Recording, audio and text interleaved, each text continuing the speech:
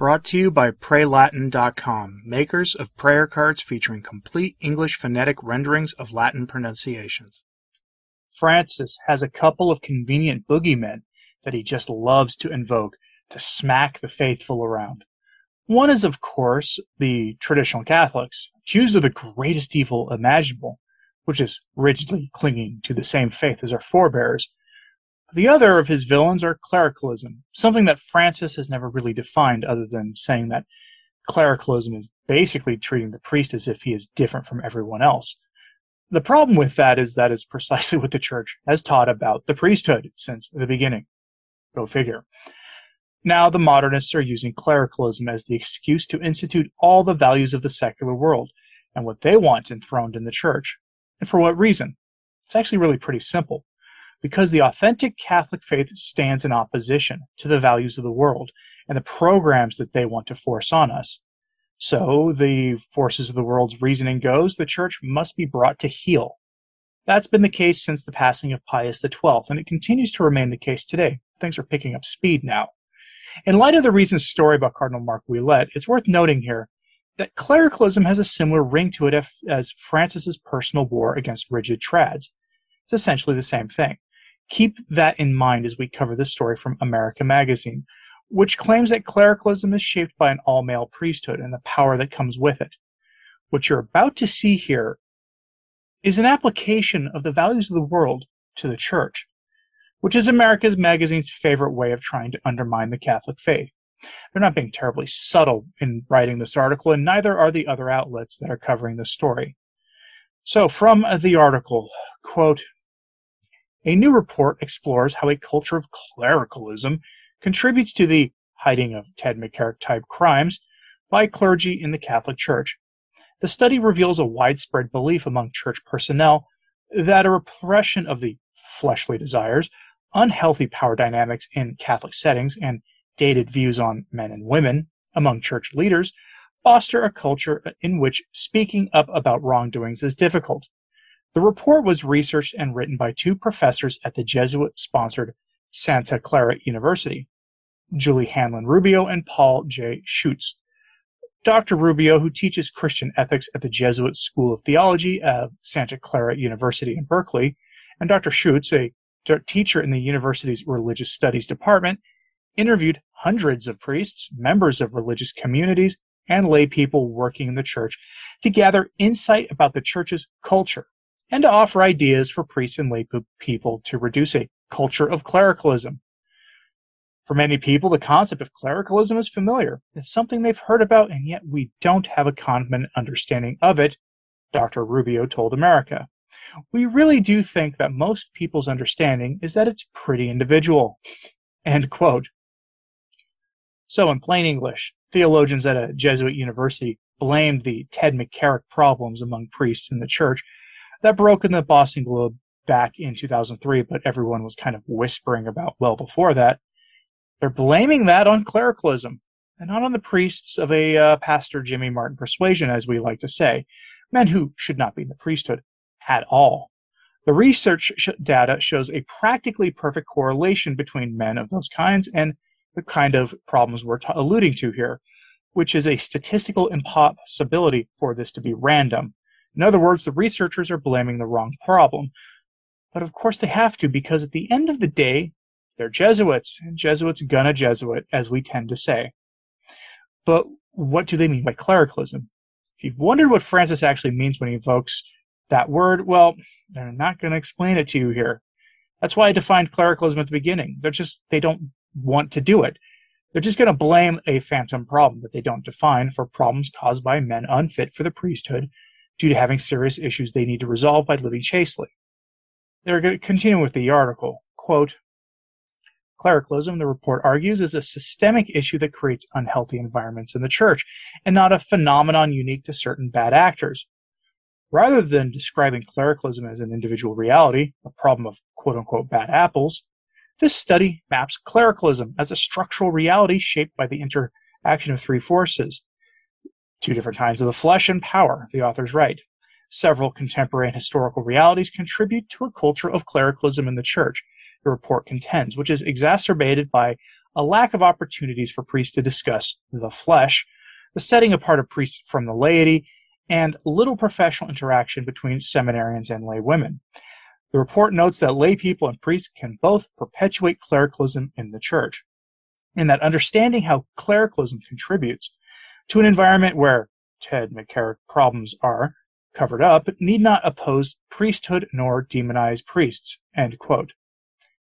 The priesthood is set apart. That's why it's called the holy priesthood. The word holy means set apart, among other things.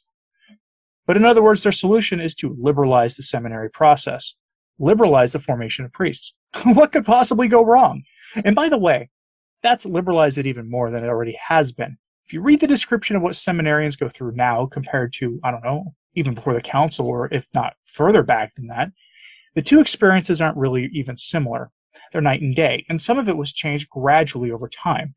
But in others, you can see the clear changes done after the Second Vatican non-binding pastoral council. So why did they change it? Because they changed everything else at that point too. The National Catholic Reporter also predictably covered on the same day both that report and synodal reports, which also dived rather deeply into the topic of clericalism, almost as if there's a coordinated effort to undermine the traditional priesthood or something. Headline from the National Catholic Reporter: Synod reports from around the world raise clericalism, women as issues. I actually went into this article in greater detail earlier in the week, but I really wanted to revisit this because they're really just piling on. Instead of rehashing, though, what I talked about in my U.S. Synodal Report video, let's focus on the issue of clericalism. The solution to our modern problems in the Church, apparently, according to the researchers in the synodal documents, are women deacons. Again, this is according to most of the synodal reports from various dioceses in the U.S.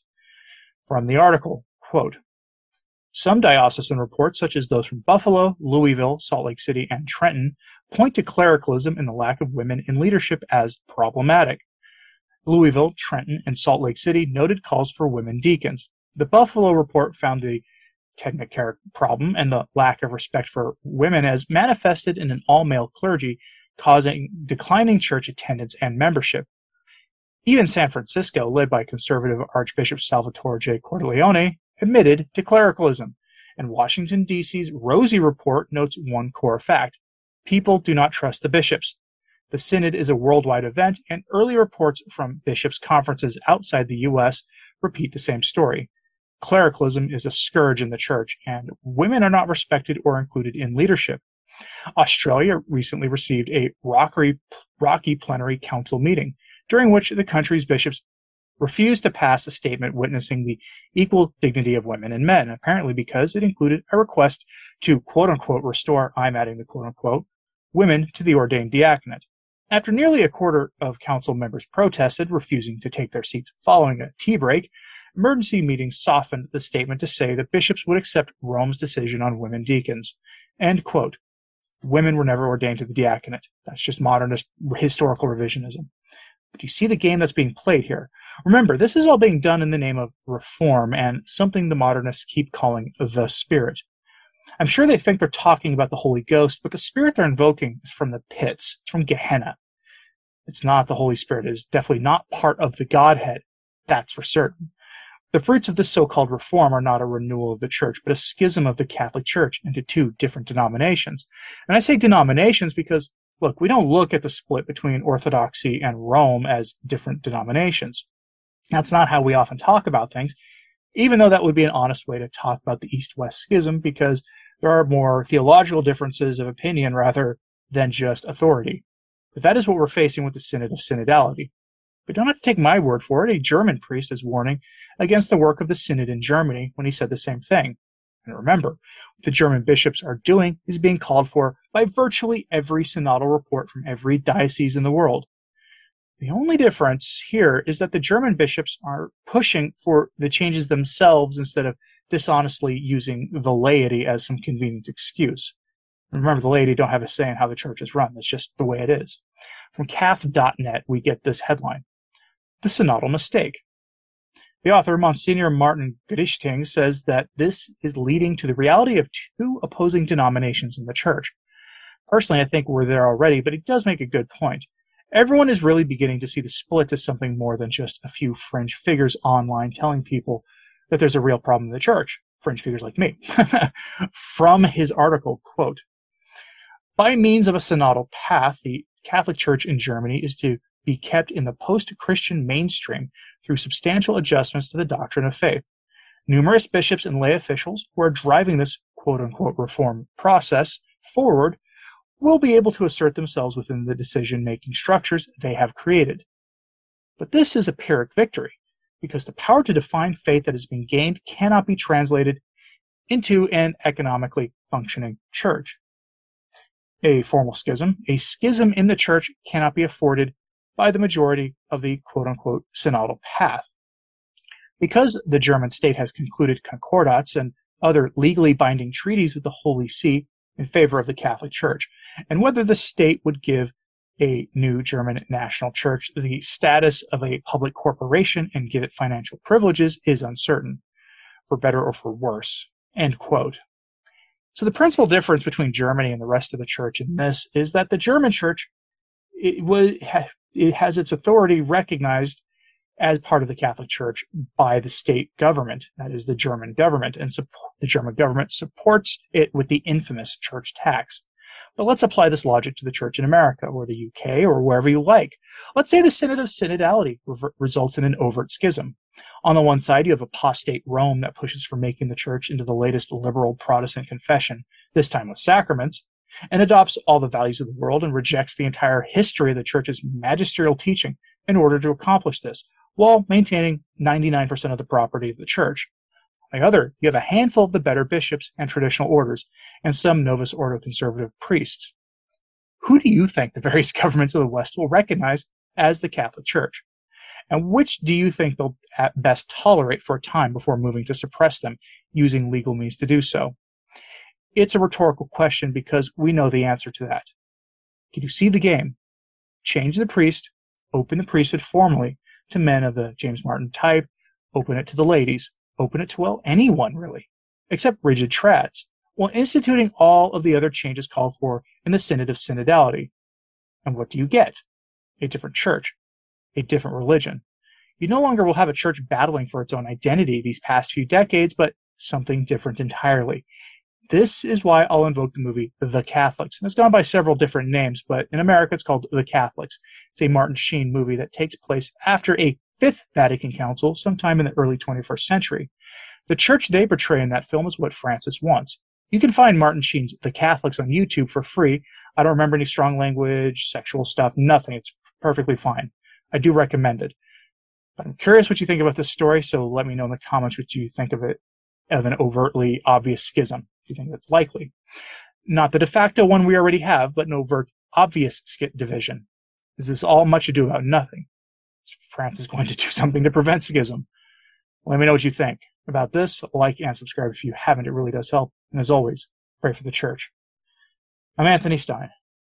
Ave Maria.